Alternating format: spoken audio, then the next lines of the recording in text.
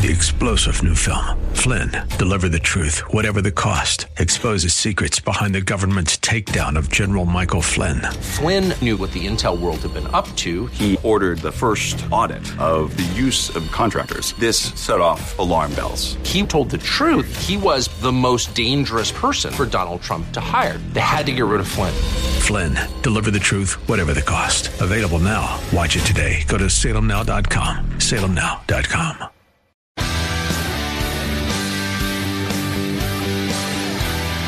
Are you looking for truth from God's Word that you can understand and apply to your life? You'll find it today on Make It Clear with Dr. Stan Pons, Bible teacher and president of Clarity Christian College, formerly known as Florida Bible College. Listen now as Stan makes it clear.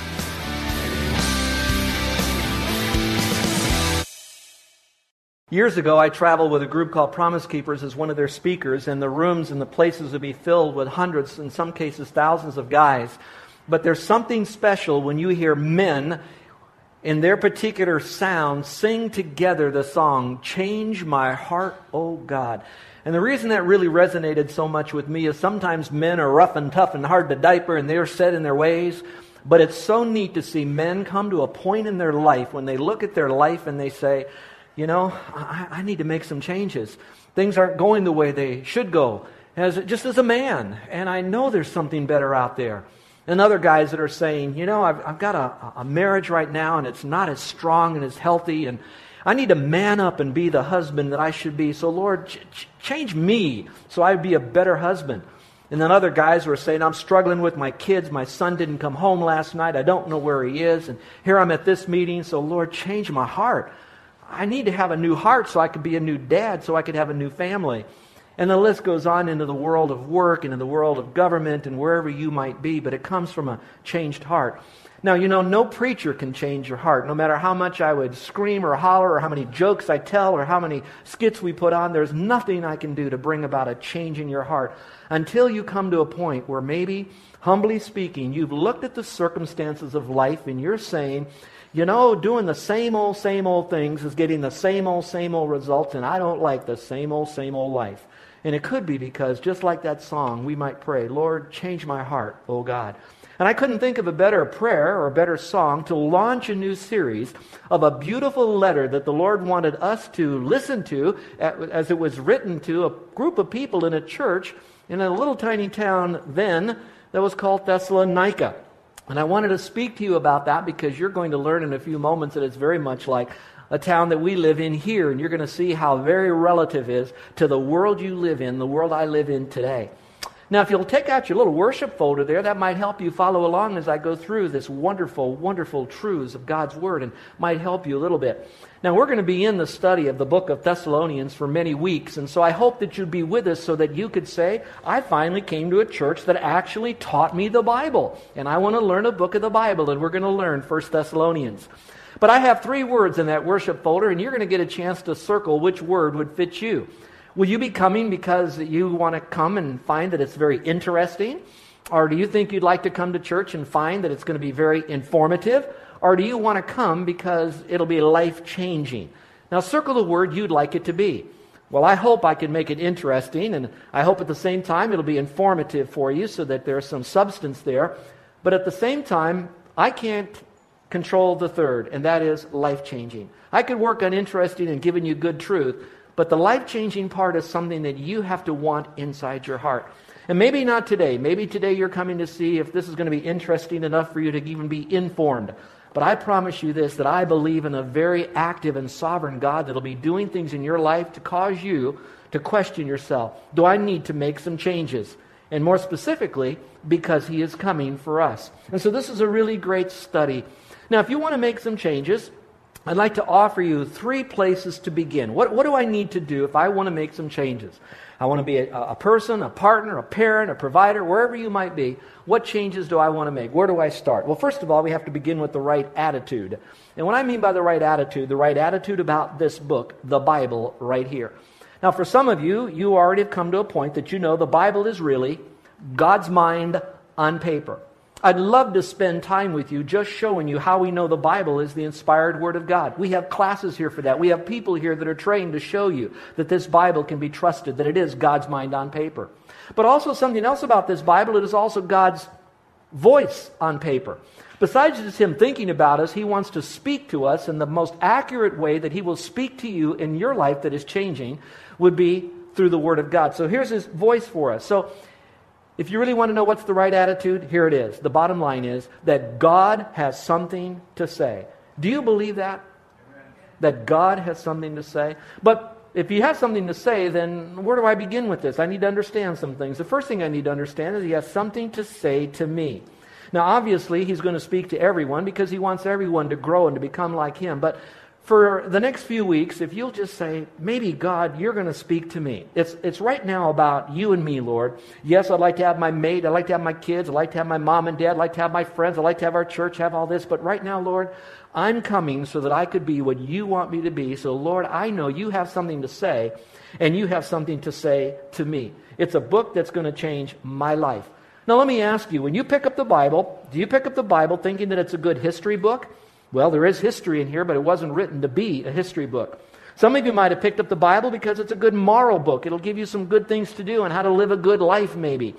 And there are morality issues taught in here. But at the same time, it's not just a morality book. Some of you might pick up this book because it's a great novel. Some of you like it because there's some really great stories in here. Read in the New Testament, the book of Acts. It's just a wonderful story of what happened, but real truth. And so again, you might pick it up as a novel. But if you pick it up for just those three reasons alone, it will not change your life. In fact, after a while, it'll become boring. In fact, some of you, if you don't come saying, Lord, speak to me this day, and by the way, He will answer that prayer when you come, then when you do come to church, the church might not be as interesting. And you might not learn like God wants you to learn. So you come with that attitude, Lord, really speak to me. Now, again, if you look at this passage, it's talking about three guys. Paul wrote it through the inspiration of the Holy Spirit. And he's talking about Silas and Timothy. But he's also talking to a group of people that happen to be in a city, the city of Thessalonica. So if you look at the little map there, let me kind of talk to you about that map and some things that are in that paragraph so you'll know a little bit about the city that this book was written to. Now, this is the information part, and then we're going to show how it's speaking to you and me. Back in those days, this city was a city that had about 100,000 people. Well, how many people do you think live in Honolulu? Maybe 900,000. I don't know. The numbers keep changing, as people move on and off the island, etc. But 100,000 people. But it was also a city that was very near a seaport. It was on a major highway of a Roman highway, which meant that there was great commerce that would go through that area so that there was great travel, easy to get around. It was the epicenter of that part of the world. Besides that, it was a healthy center. There were some hot springs there. You can look at that center. It was a cultural center. They had a lot going on, and all different kinds of isms and spasms and belief systems were in that city. Now, that's just a little bit about Thessalonica, but you know what? I could be describing Honolulu. Here we are. We're the epicenter of the Pacific. It's the trade where it goes through Honolulu right here. For people going from the United States and South America, all over Asia, that they stop here as they retool and replenish to go on. We're a great commerce area here. We're the closest part of the greatest part of the Pacific Rim. We're a health center. Read some of the health magazines and they talk about the healthiest city in the United States to live in. Honolulu is right up at the top of it. And we too have a whole bunch of isms and spasms and belief systems that are here on our island everywhere we go. Just like Thessalonica, if you have so much of a hustle and bustle of humanity, you've got humanity that's changing. And you come to Honolulu, it's changing too. I'd like to ask the question to some of you that have most recently come back to Honolulu after not being here for maybe a decade. Haven't you seen this island change? And not just our big buildings. It's going to be the life of our people as well. And so you and I are living in a present-day Thessalonica. So what he writes to these people in Thessalonians, he could be very well writing to us today. So it's that city. What a wonderful city. But yet a city that is in need of the gospel. And so we can listen to this as he speaks to us. So it's a city. But it's not just a city that he's speaking to. If you look at the passage here, it talks also about being in Thessalonica, but also being in God. Now, I like to think in terms of being in Thessalonica, but also being in God.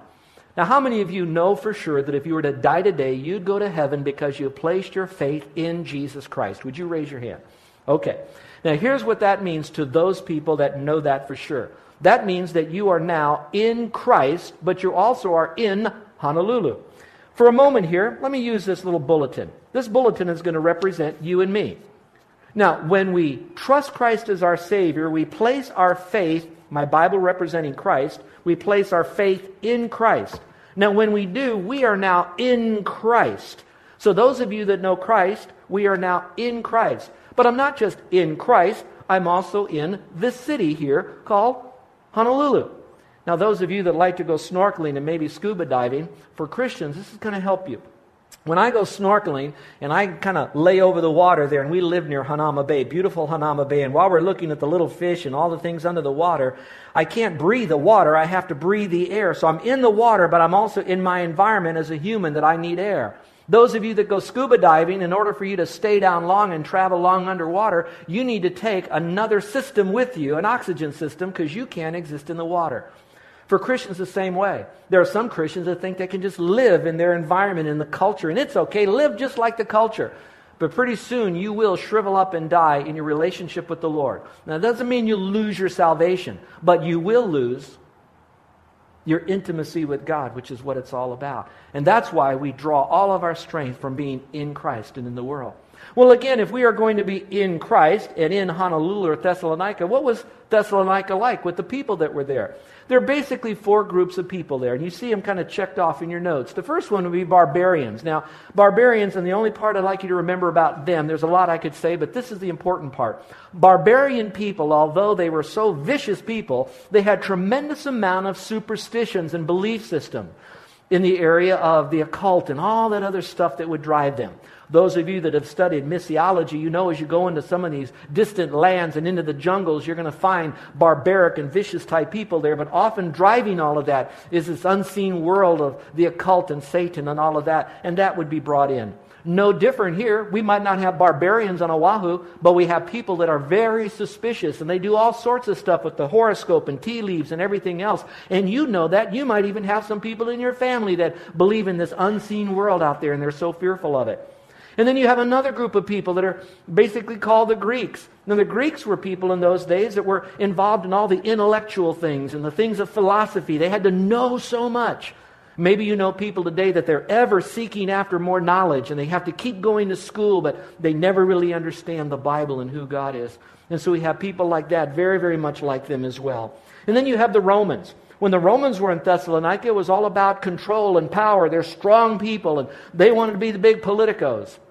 Do you know people like that where you live as well? Maybe your neighbor. Maybe it's even your boss who leads you with a heavy hand, a power broker in your life. Very much like the Romans. And then the Jews, how would they fit into all of this? Well, the Jews were, we'll just call it for today, a religion. They had a belief system. The Jews did not believe Jesus Christ was the Savior and God, but they had a belief system in God. How many of you know people that are religious here on our island, and they will name Christ, they'll name God, but they haven't placed their faith alone in Christ and receive Him as their personal Savior. So they're the religious but lost people. So again, Thessalonica is very much like the community in which we live. And so just like that, we're the same way. Now, I don't know about you, but there are some times that I will order something online with my computer. Have you ever done that? How many of you have ever ordered something online? Would you raise your hand? Okay, you know what I'm talking about. When you do that, sometimes I'll ask you what city you're in. Have you ever noticed that? And some of you have the computer that when you hit H-O, immediately it'll put Honolulu in there. How many of you have a computer like that? Does it for you? All right. The next time it does that, I'd like maybe for you and me to train our minds to think in terms of, H-O, Honolulu, but now I have to think in terms of, yes, I live in Honolulu, but I'm also in Christ, and I want to receive from the Lord all that I possibly can learn. So, He's speaking, but He's also speaking to me, and that's a very important part of my walk with the Lord, that I want to listen to what He has to say. But I also need to understand why God has something to say to me. Now, why? If He's going to say something to me, why in the world would God want to talk to me in His Word now to cause me to change? Well, let's go back again to the Bible days. Again, that's why you're here, to learn a little bit about the Bible, and then again how to apply it to our life today. Here's Paul now. He's in another city. He left the city of Thessalonica. Why did he leave the city of Thessalonica? They were hot on his trail. They didn't believe he was who he claimed to be. They didn't like what he had to preach and what he had to say.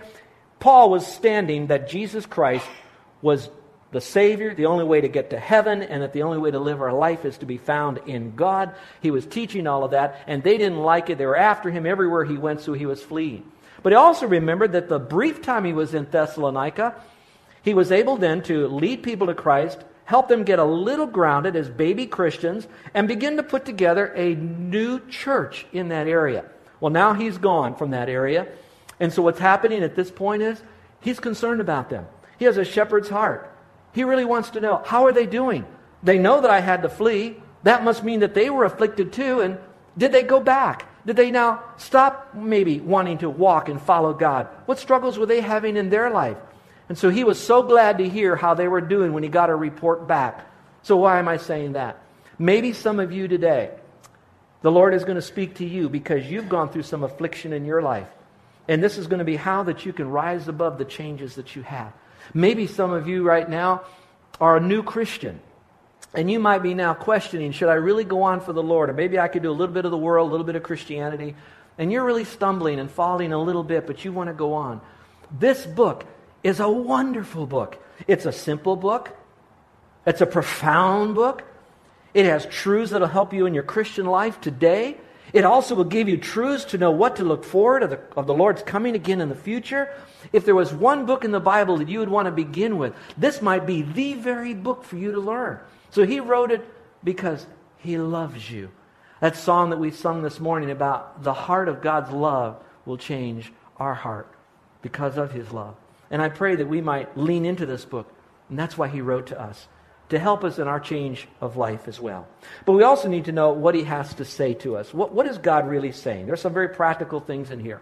Well, there's a famous Bible teacher by the name of John Stott, and there's many outlines on 1 Thessalonians, but this one I particularly like, so I'm going to share it with you, and it's in your notes as well. For those of you that would like to fly over the book of Thessalonians, and you want to say, okay, what are some of the high points that I'm going to see as I look out my window flying over 1 Thessalonians, what would it be?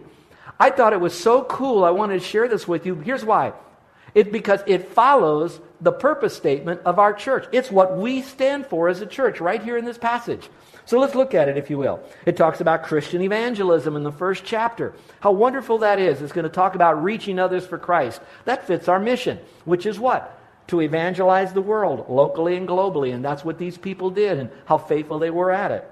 And then it talks about the ministry in the next chapter. I like that part about it too, because we're going to learn how to be equipped for ministry. Those of you that are saying, I'm a little bit further along than just being a young Christian. I'm ready to know, how can I make a difference with those who want to make a difference? How can I influence others? Very simple. Stay with us because we're going to teach you how that you can make a difference with those who want to make a difference in ministry as we learn how Paul did it. He's our model in this. And then we're going to learn about Christian behavior, and we're going to learn about doctrine and truth, especially about the Lord's coming. Now that's interesting because that talks about edifying to maturity, because the only way we're going to grow to become more like Christ is if we know the book accurately, who he is and what he stands for and the fact that he's coming again. So you're going to get into some deeper truths in this book and you'll understand it. And then finally you're going to hear about Christian maturity. And we would call it here encouraging participation with one another, how to love on each other and how to really be there for one another. This morning I got all the mail that was delivered up into my office, and I saw a little envelope in there, and I opened it up, and that little envelope was one of our surveys that we send out to our first-time guests. And we asked 3 or 4 questions. And the first question they'd ask is, what did you think of our church before the service? And you know what they said? They said, when I came here, it was my first time, all the people welcomed me genuinely. I felt so loved in this church. That's because there's community that's operating here. So I say to you that our guests, it is not about us 4, no more, shut the door. We're here and we welcome you. Whether you are one that's still superstitious and you want to learn about that and what God has to say, or wherever you are in this whole list of kinds of people, because you're now coming here today because you want to make a change. And one more thought that's very important. You made a change today even to come here. And I want to say thank you, thank you, thank you. Because this hour or so, you put yourself underneath God's word and the love of God's people. And you made a change. You could have done something else that you probably regularly do on this morning, but you changed and you came here today. So you've already taken your first step moving forward for God. And I affirm you for that. I love you for that. And I want to go on the journey with you as I watch what God does in your life from the inside out. So God has something to say, and this is what He's going to teach us. A lot of things about all different areas of our walk with the Lord. But we also need to know how God will speak to us. There's a tone in this particular letter. Now, another question. I like raising your hand, seeing who's out there, but here's my question. How many of you have read other books in the Bible other than 1 Thessalonians? Would you raise your hand? Now, when you read those books, have you noticed that some of the different other books, they have a different tone to them? For example, when you read the book of Romans, it sounds very procedural, very legalistic, in the sense that it's a legal proceeding type one. It really wants to lay down the facts for you about the Old Testament, the Jews, and where they are today and moving forward. How many of you read the book of Proverbs? It sounds like you're sitting down with an older man who's really been around the block, and he gives you some wise counsel, so the tone of it is wisdom. And then how many of you read the book of Galatians, and it sounds like the writer, which is Paul, is angry? And he is a little bit, because the people he taught were now slipping away from the sound truth, and he wanted to bring them back again. So what's the tone of 1 Thessalonians? I love it.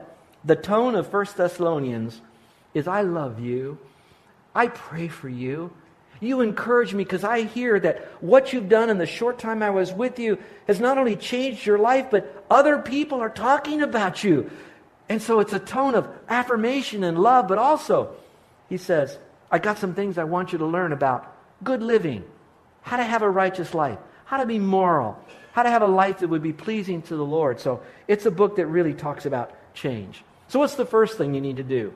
Well, we need to begin with the right attitude about this book, that it's God's mind on paper, and the weeks that we have before us, God wants to speak to us about change. What's the second one?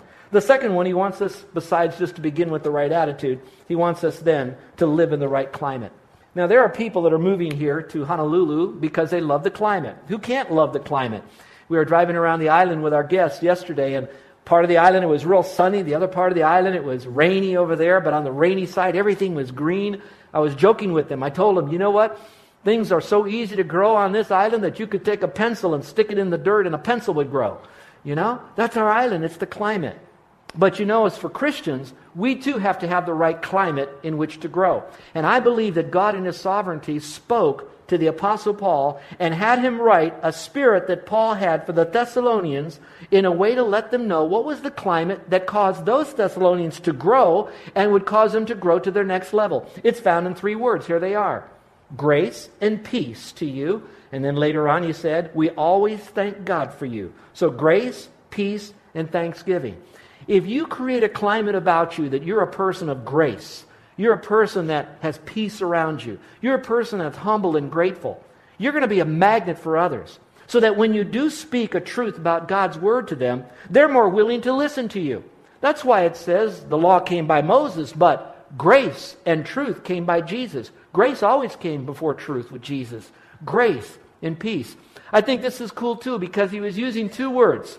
Grace and peace. He knew his audience. He knew that he had his audience full of Greeks that were there. They would speak a different language, so he would greet them by saying grace, which is another word to say giftedness, or I love you, or I like you, and I say hello to you. It's a grace word.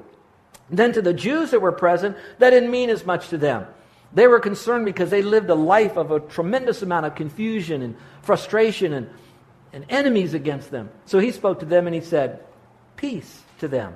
So he greeted them with the environment of saying, grace to you and peace to you. Now what do you think we do when we greet someone? What do we say, everyone? Aloha, don't we? And it's a form of saying grace and peace and I love you, and it means so much. Aloha to you. I want to give myself to you. I want to receive from you. I want us to bond and be connected. I want you to have everything I have so I could add value to your life. You mean something to me in some measure. Aloha to you. It's the most endearing term. But then there's that dynamic of thanksgiving. Now, if you don't mind, I'd like to speak to a moment to those of you that have been wanting your family to grow or your husband to grow or someone else to grow. And so you think that the climate for them to grow in is the climate of guilt. And you try to put them on guilt all the time. You know what guilt does? It strangles them. It hinders grace from happening. Then some of you think that maybe you'll do it by giving them fear. You scare them to death. That if something goes wrong, you think the hammer of God's going to come down on them. And you think that's going to help disciple them. That doesn't help. It's grace. It's not guilt. It's peace. And it's not fear. And then there's some that they think that I don't need anybody else. I can grow by myself. I say that's the opposite of thankfulness. Because when I say thank you to someone genuinely, sincerely, not the words, I'm saying I couldn't have done it without you. I needed you. It's for you that this has happened to me. You are more than me at this point on this issue.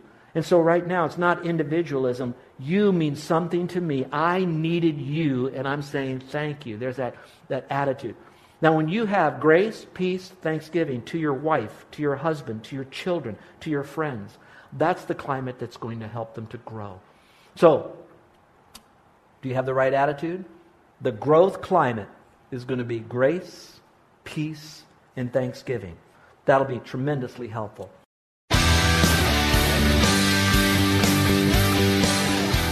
This is Joe Pons, and I want to thank you for listening to Make It Clear with the teaching of Dr. Stan Pons, founder of Make It Clear Ministries and president of Clarity Christian College. Make It Clear is dedicated to taking the Word of God with clarity into every person's world. It's the support of listeners like you who make the ministry of Make It Clear possible. You can provide your tax-deductible gift to Make It Clear online by going to makeitclear.org. That's makeitclear.org. Thank you for helping us make it clear. If you would like to have Dr. Pons speak at your church or event, please email us at tellmemore@makeitclear.org. That's tellmemore@makeitclear.org. Thank you, and remember to make it clear.